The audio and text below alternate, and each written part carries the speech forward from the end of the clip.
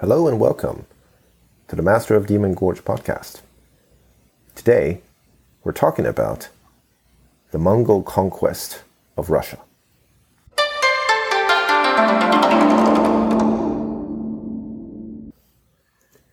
If you're like me, then you've had trouble this week tearing yourself away from news coming out of Ukraine. As you may know, as part of his casus belli, Vladimir Putin made a sweeping claim about history. On one level, it was as though he wanted to convince us all, which is the basis of this podcast, that history, knowing history, is incredibly important.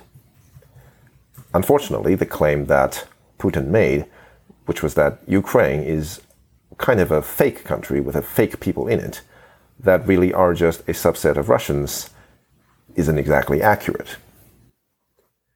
As for his related claim that Ukraine was, for a time, a part of the Russian Empire, well, that is certainly true.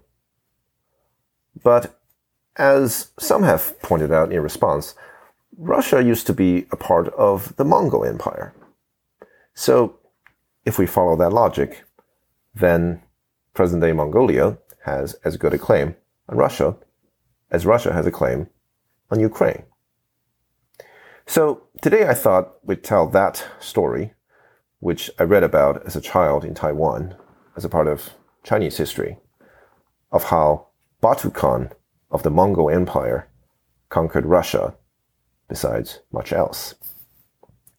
And maybe by the end of the episode, we'll venture even further afield and say something more about Russian history.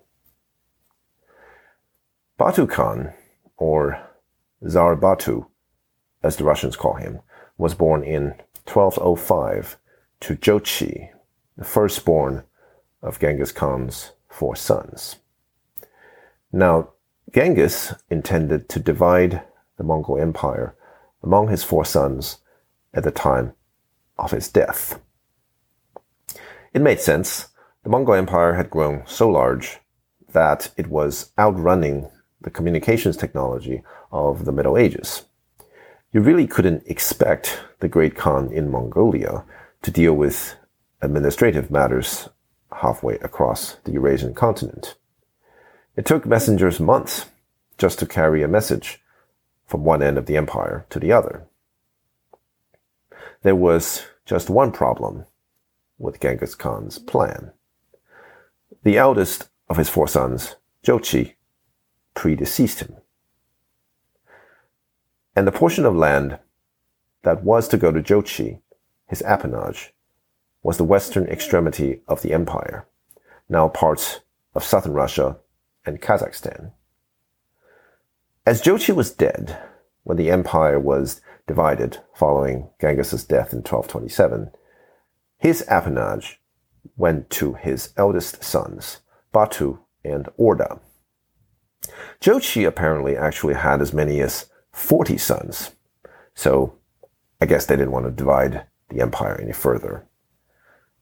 Notably though, Orda was actually older than Batu, so had seniority. But Orda acknowledged his younger brother's supremacy as the chief ruler of this entire area, which came to be known as the Golden Horde. Despite his western fiefdom, in 1229, Batu actually returned to Mongolia to join his uncle, Ogodai, Genghis Khan's successor as the Great Khan, in his campaign against the Jin Empire, which at this time more or less mapped onto northern China and was ruled by the Jurchen people, enemies of the Han Chinese of the Song dynasty.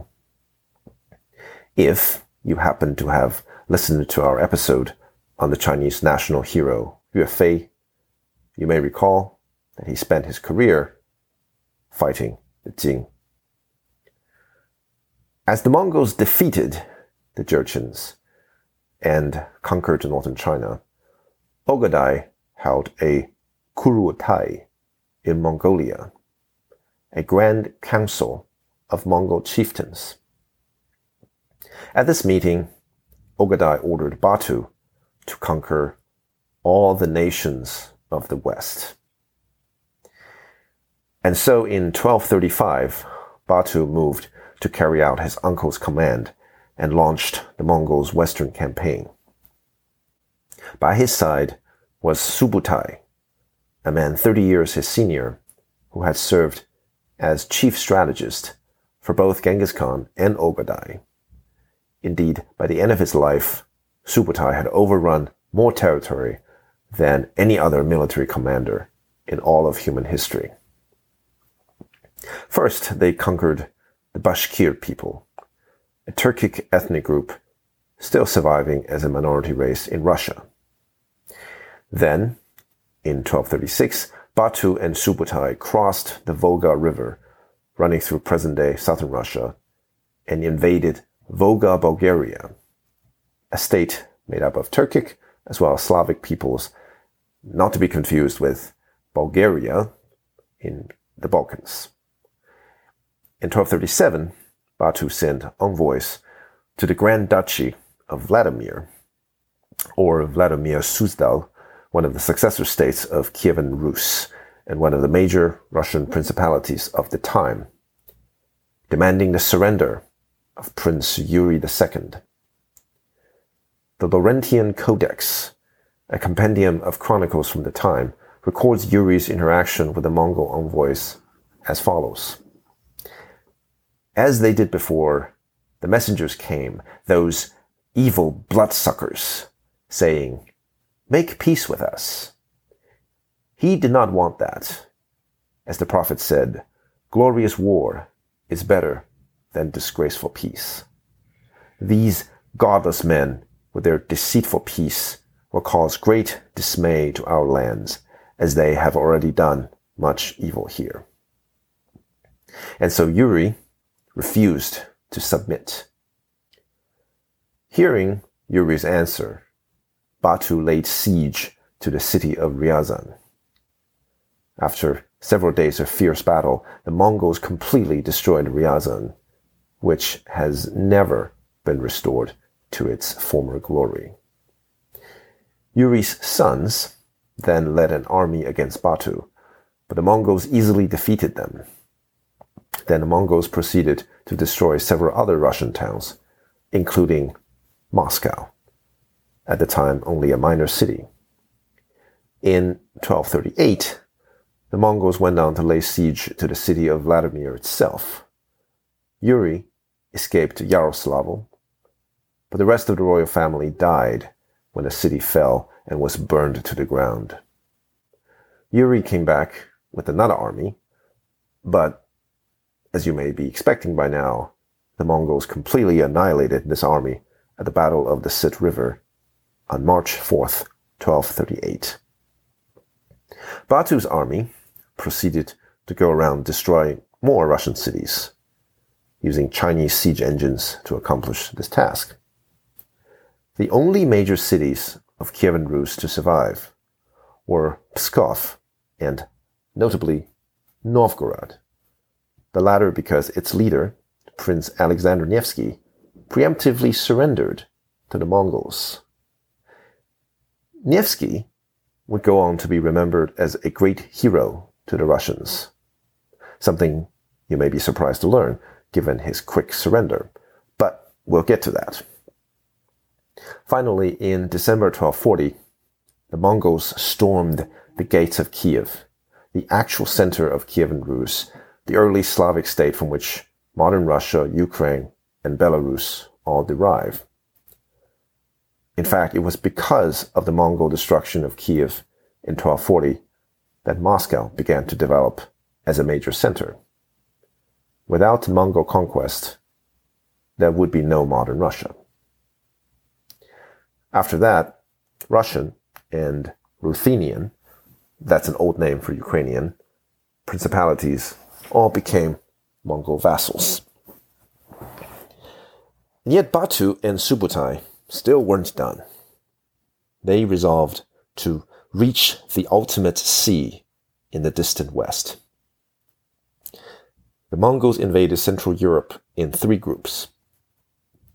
The first drove into Poland, defeating Henry II the Pious, the Duke of Silesia and the Grand Master of the Teutonic Order, at the Battle of Legnica. The second group crossed the Carpathian Mountains, and the third followed the Danube River, both to sweep across the Hungarian plains to defeat Bela IV of Hungary at the Battle of Mohi.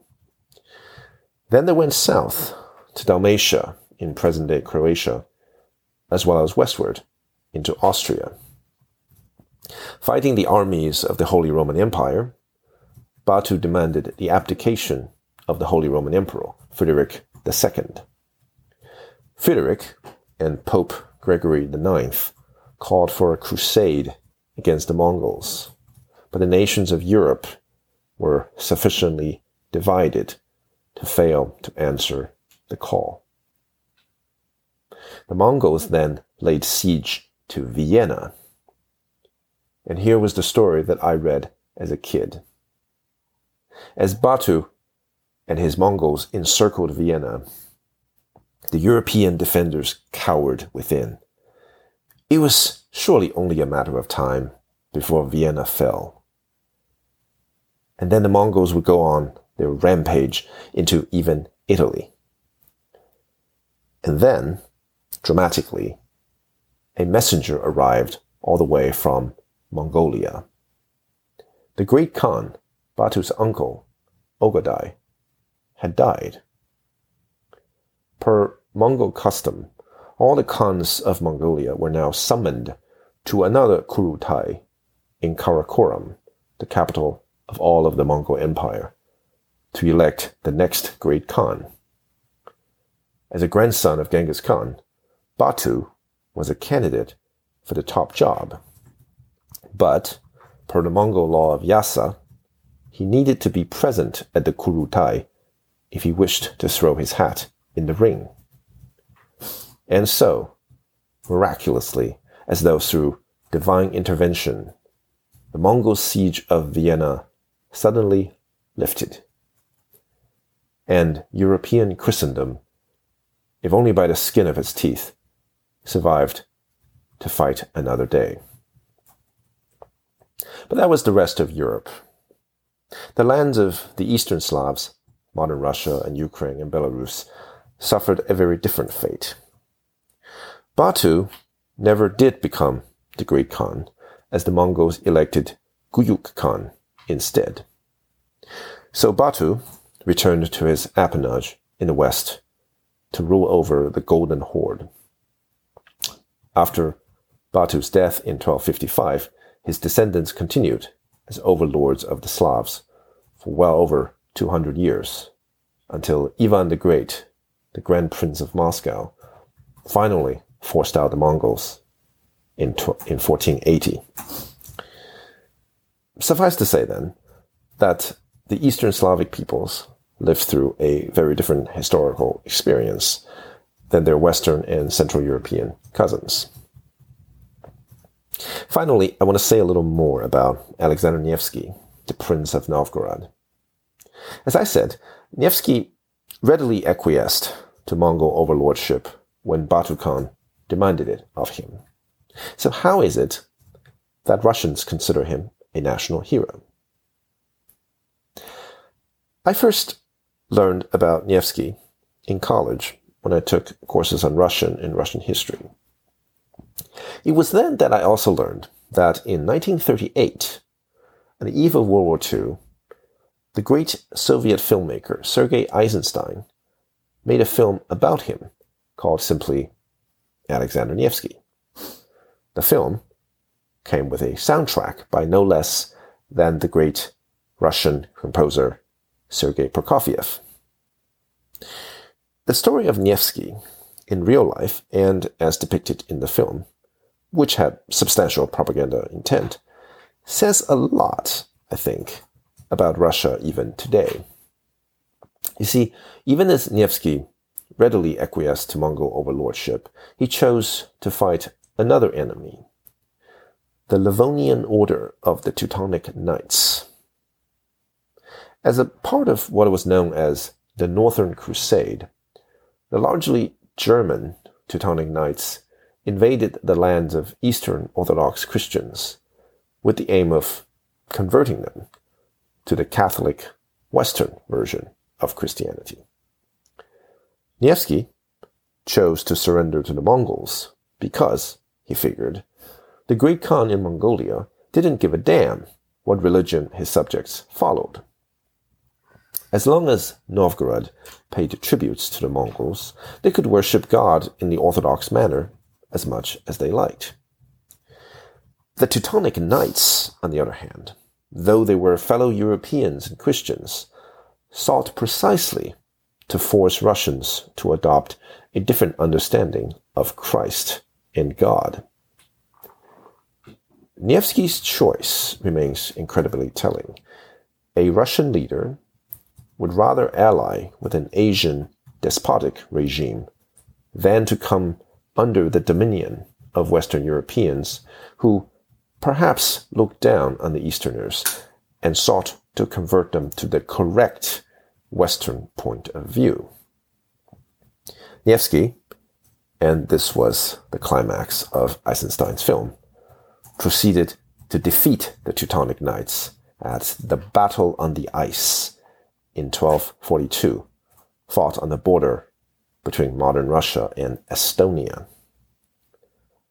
For that victory, for his defense of a Russian point of view from Western European encroachment, Prince Alexander Nevsky became Saint Alexander Nevsky. In my view, all this history says a lot about today's Russia, about Putin, about the present war in Ukraine. What does it say exactly? I'll leave up to you. This has been MODG. Thank you for listening.